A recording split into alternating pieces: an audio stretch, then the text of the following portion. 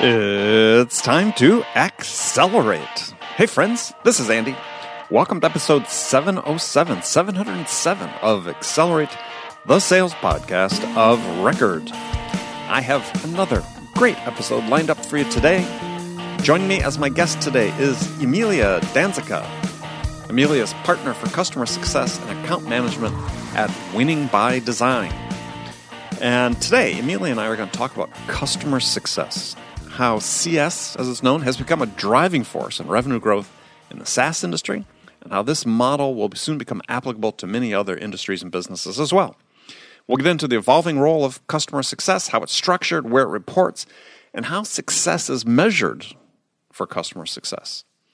Now, before we get to Emilia, I want to take a quick second to talk to you about the Sales House, the sales accelerator community for B2B sellers.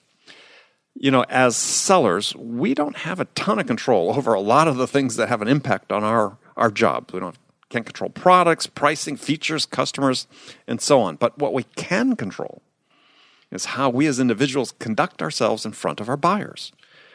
All those other factors pale in importance to how we connect, how we build rapport, how we engage the interest of our buyers, how we build trust, and how we deliver the value that inspires them to want to do business with us.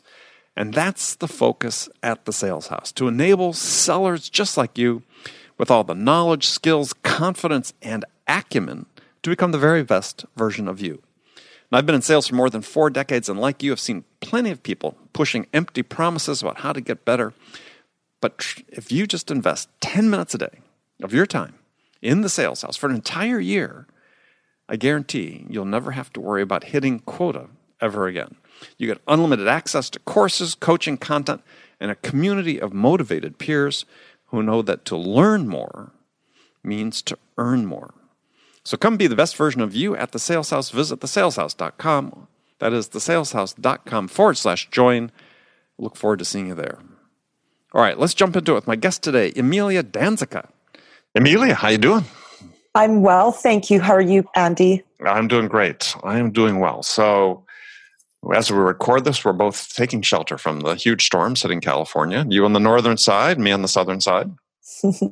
And so if people hear in the background, hear drops of rain pounding against the window, there's nothing we could do about it. So you have to bear with us.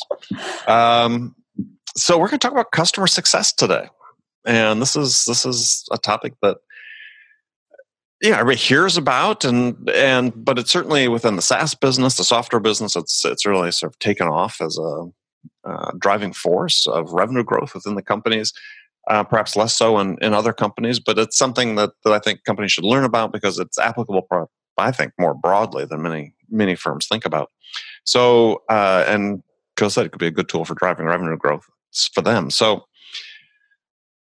tell us, what's the mission of customer success? Customer success, I believe, as a mission is to continue a growth loop for sales. So it isn't an extension, but rather a partner of the sales team. They work hand in hand to continue to grow that customer relationship. I don't think one is more important than the other. I don't believe that customer success should necessarily report into sales, but I can understand in some organizations that is the way it is.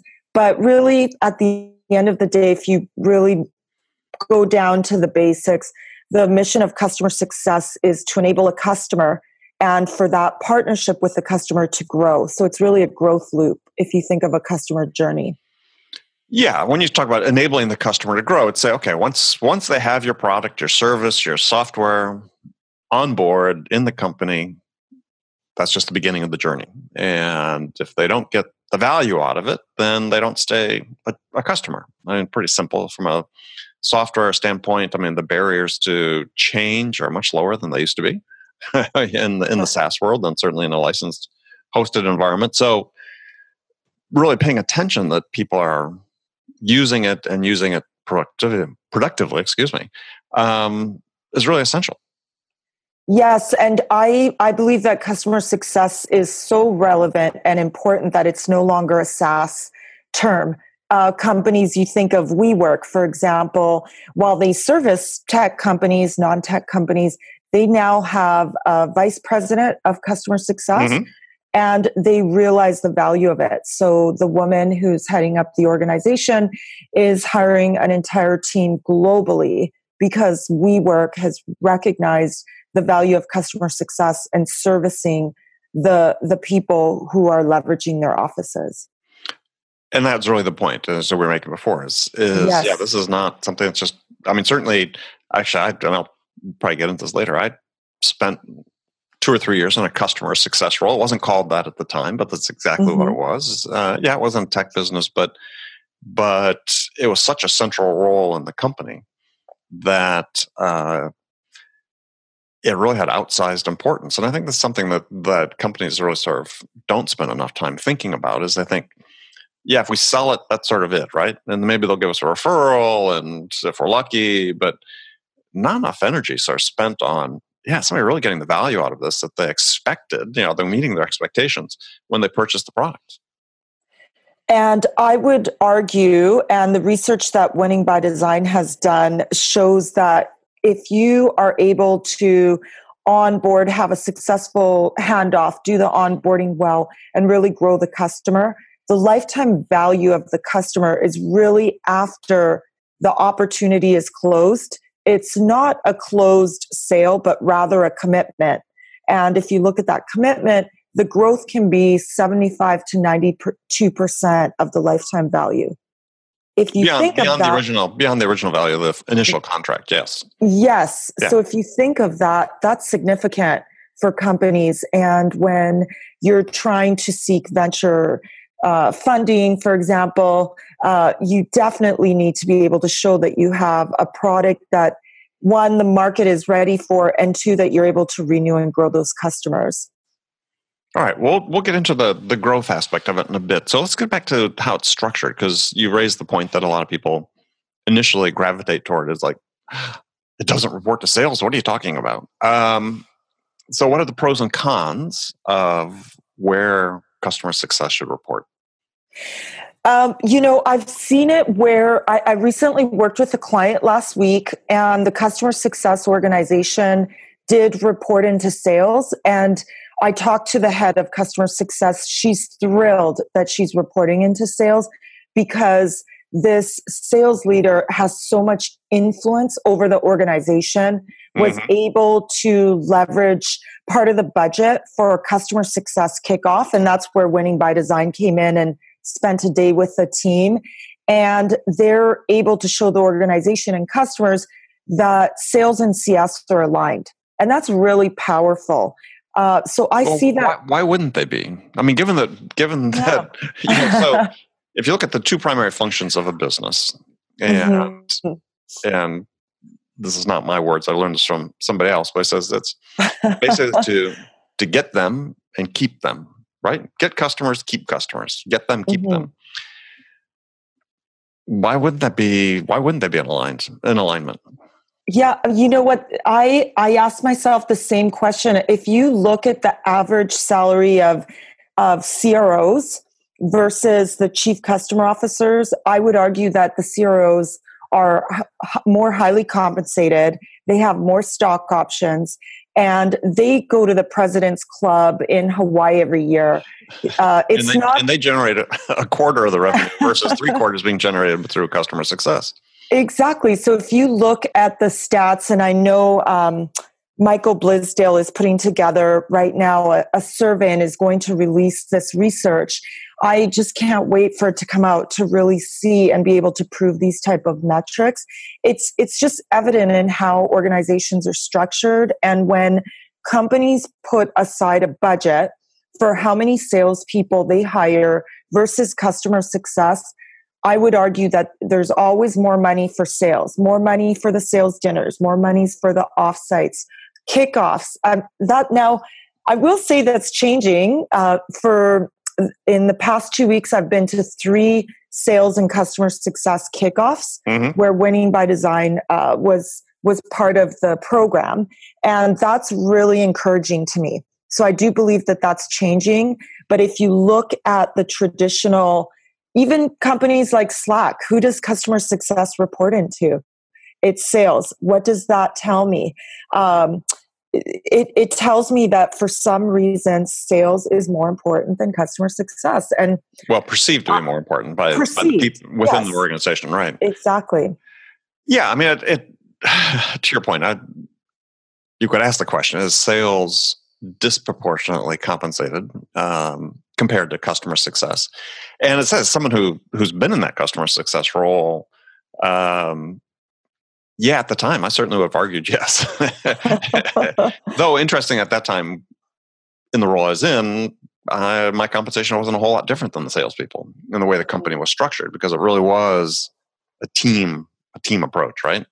Mm-hmm. Customer success played a role in the pre-sale as well as the post-sale, because part of we were selling major account opportunities, is you had to have customer success involved in the pre-sale in order to lay out what expectations are going to be for once you had the order and once you start implementing. Yes. And again, there's the alignment. It's fantastic if you can afford to bring the customer success manager before the relationship is solidified and onboarding, the handoff starts. That tells me that the company's invested in customer success. So let's look at the capabilities of the individuals, like customer success managers. Yeah, how do they really differ from that of a salesperson? I mean, again, I went into customer success. We called it program management at the time, but I was running these large programs that they're customer success programs. Customer success programs. I have a hard time speaking that today. But I came into it from sales. Ended up going back into sales, and I came of the opinion away from that. I was like, this should be part of the career track for sales, is they should have to spend, an AE should have to spend, especially in an enterprise environment, should have to spend some portion of their time going through customer success, seeing how the product is used, making the customer successful, because when they come back on the other side, much better prepared for the pre-sale to be able to help the customers make a decision. Mm-hmm. And I love that story that you just shared, because I'll share an opposite one. Traditionally, in onboarding of customer success managers, they don't typically spend a lot of time in the sales process or learning what is the sales journey. Mm-hmm. How does the customer go through awareness and then become a customer?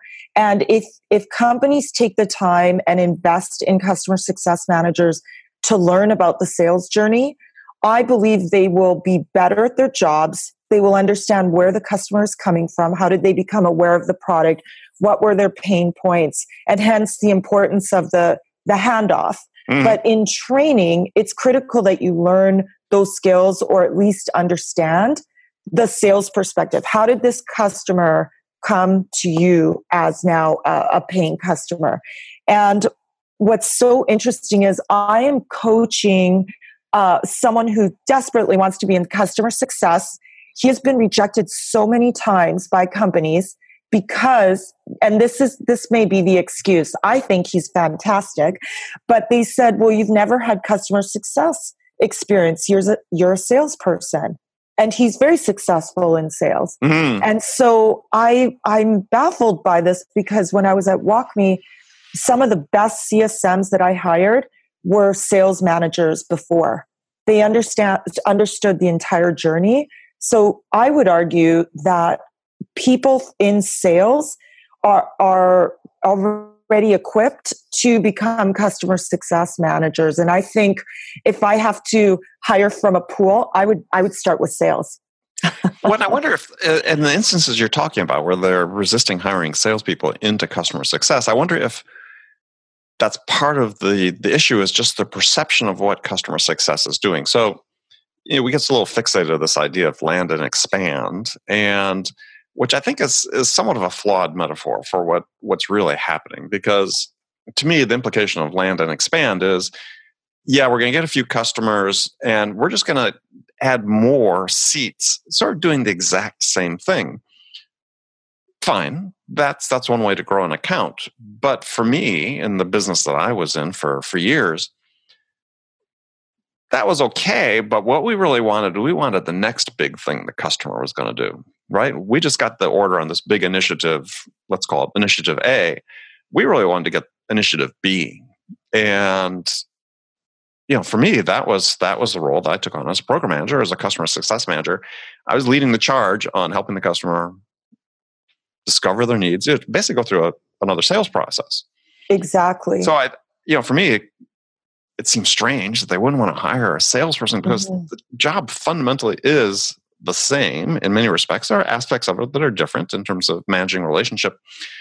But when it looks at going to getting, I said, the next big opportunity, you're doing a sales job. I agree. And I think it's Dan Steinman who recently said this, so I'll quote him, but the sale never ends, right? Just because in Salesforce it says opportunity closed doesn't mean anything. It means there's a commitment, there's a partnership. Now the growth opportunity is there if you are able to onboard them and orchestrate a successful adoption of your platform. Yeah, I think the first I've said that, quote Andy, is that, the first, we'll call it customer success call you have with a customer after the order is signed is the first sales call for the next big order. Mm-hmm. And you really have to have that perspective, right? I mean, yeah, we're there to serve the customer. We want to do right by the customer, want them to get the value out of it. But, we're not doing that through a sense of altruism. We do have an agenda. The agenda is we want to make you fabulously successful. So the next thing you need to order, you order from us. Exactly. Yes, I agree. Those key moments, those critical events where you are looking at the different pain points they have, asking the right questions, and then alleviating them first before really diving really deep in your product, because they may not need all of it at the beginning. Let's ensure their pain points are alleviated first. Yeah, and that's why I use a different term, and it's not one I originated, but it's, there are other strategies besides land and expand. I mean, one that I worked on a lot is called fit in and stand out.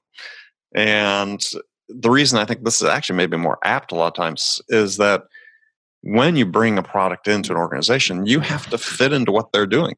I mean, yeah, you may be disrupting to some degree their existing processes, but you also need to integrate with the existing processes. You do need to fit in and then show that by fitting in and using your capabilities, you've stood out, right? You've made things, you've elevated everything.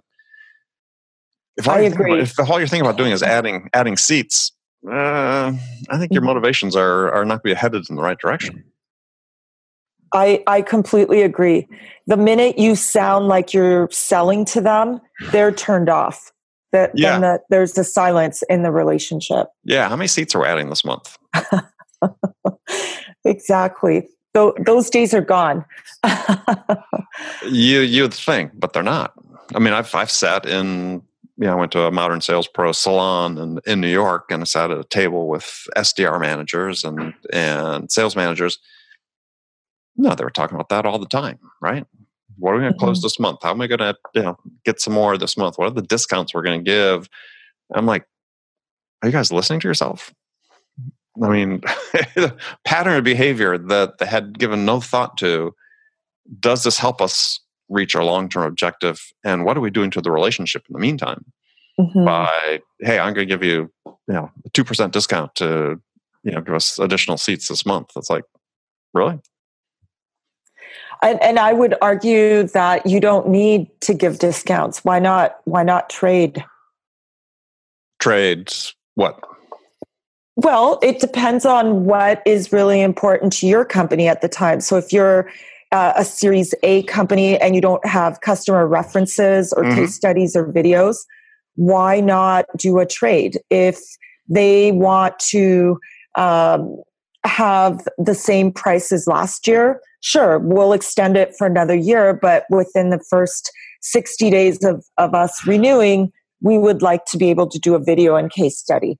Or if we keep this price, then we would like 3 introductions to past colleagues or people that can benefit from our product. That can be a far better conversation when it comes to the renewal than just giving a discount.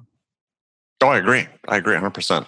And yeah, companies tend not to think about that so much. So you said something that triggered a thought is, so how are companies measuring both at the sort of group level and individual level customer success?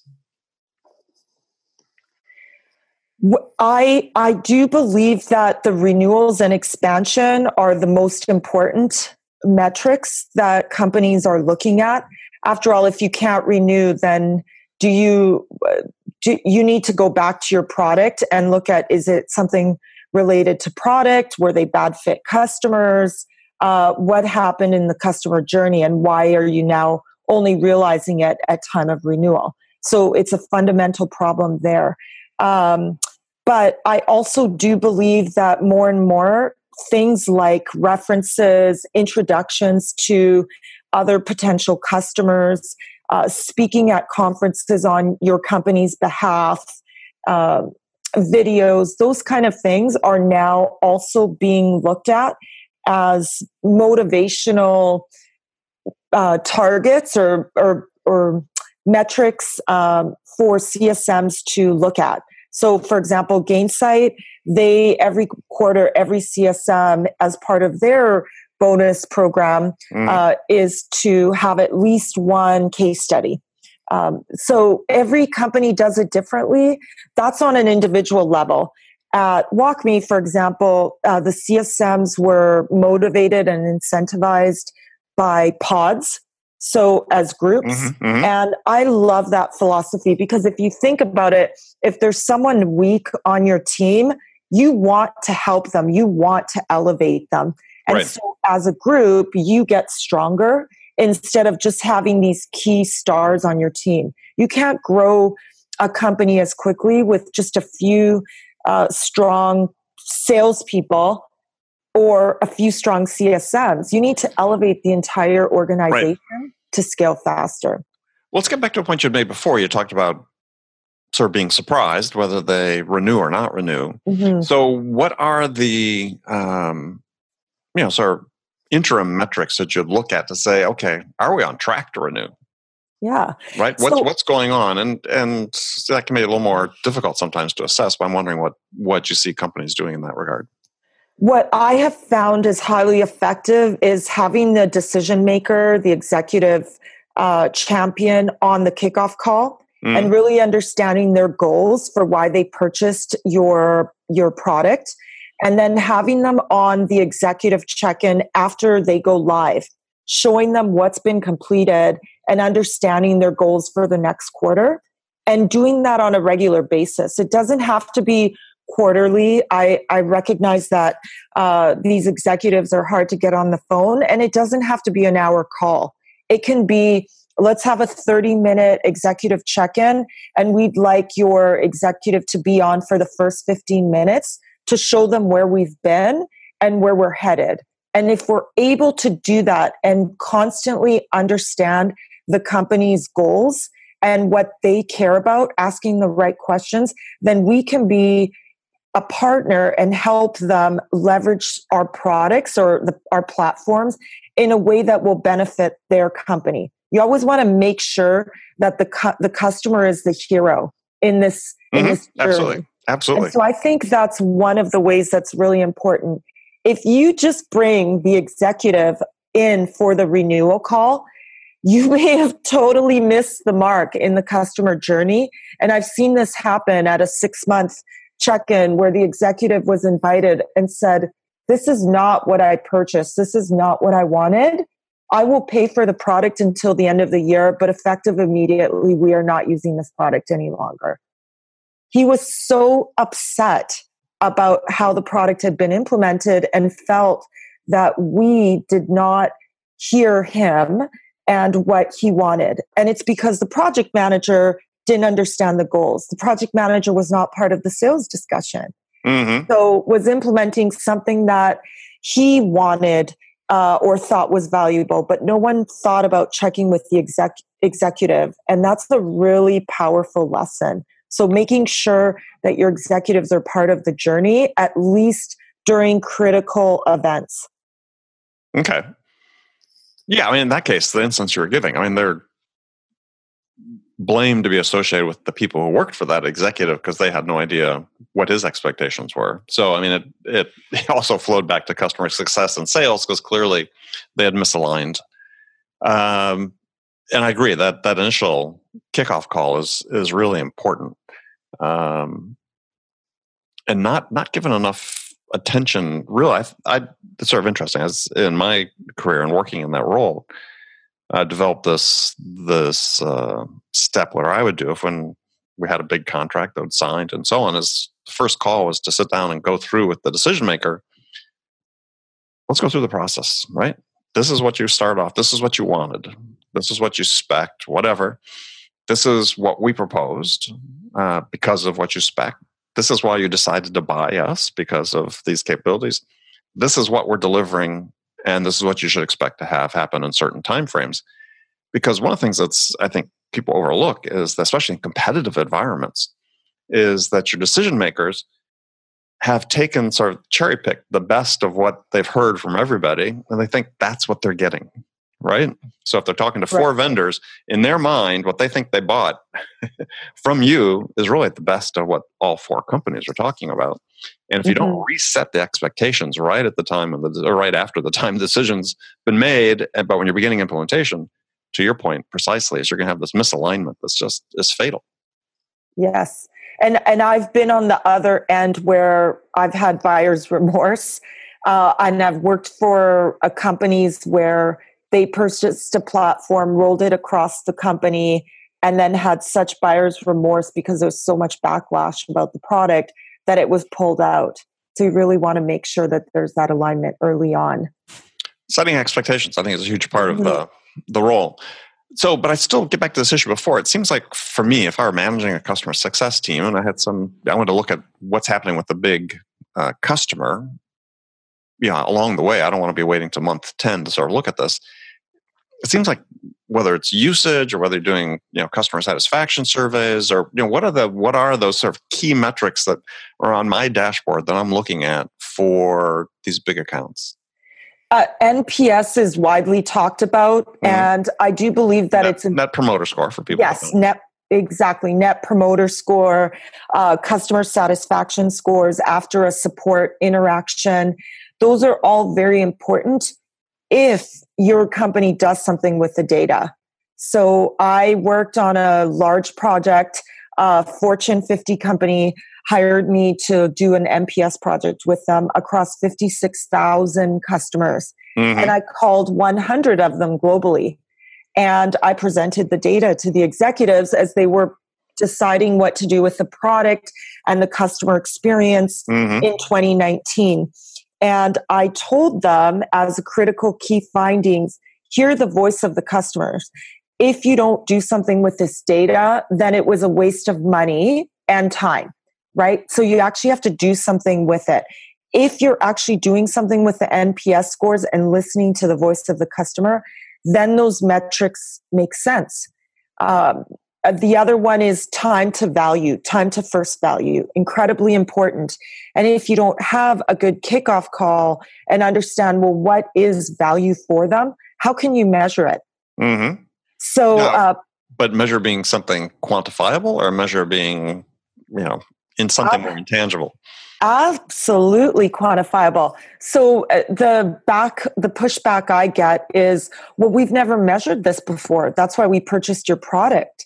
And I tell them, all right, well, let's make an estimate. Or are we able to look in your database, for example, and see how many support interactions you had over the past 90 days? Let's use that as the foundation so that we can start tracking in 90 days, in 6 months, in 9 months to see, is there a drop in support tickets if this is something that is really important to you or a pain point. And if you're able to show those first values, I believe that's really important for showing that return on investment.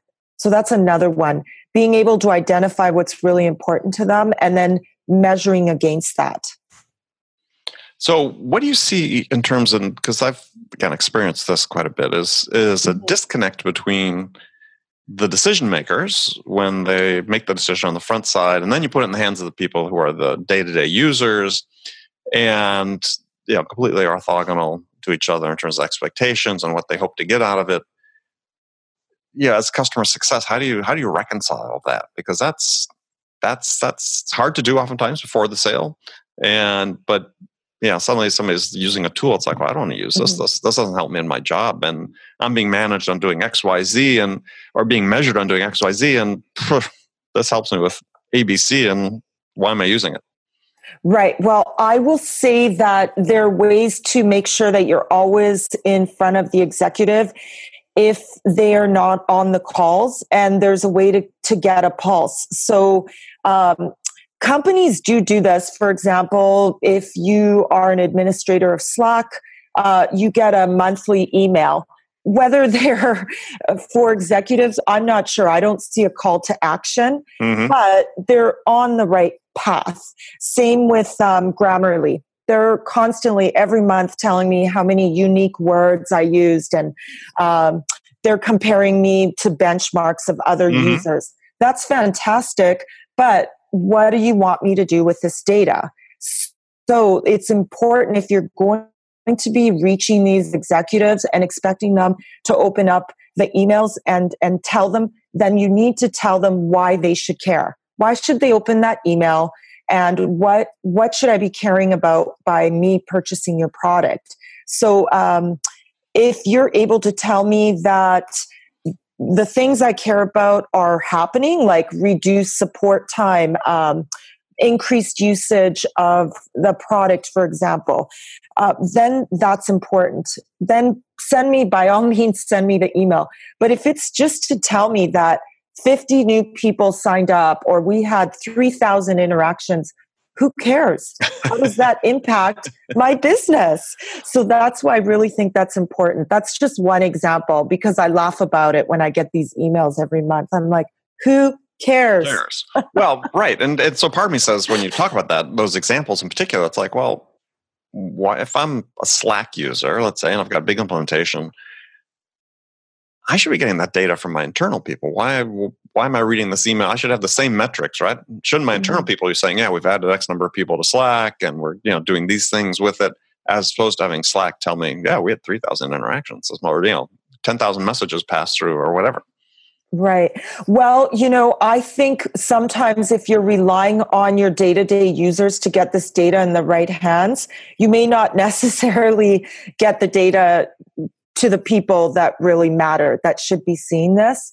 And that's why I encourage companies to invite the executives on those critical event check-ins, for example, or to send meaningful communication that they may care about. So like, future trends, how will it impact their business? What future things they should be thinking about? Or if you have a new product coming out, well, how's it going to impact my business? Why should I care?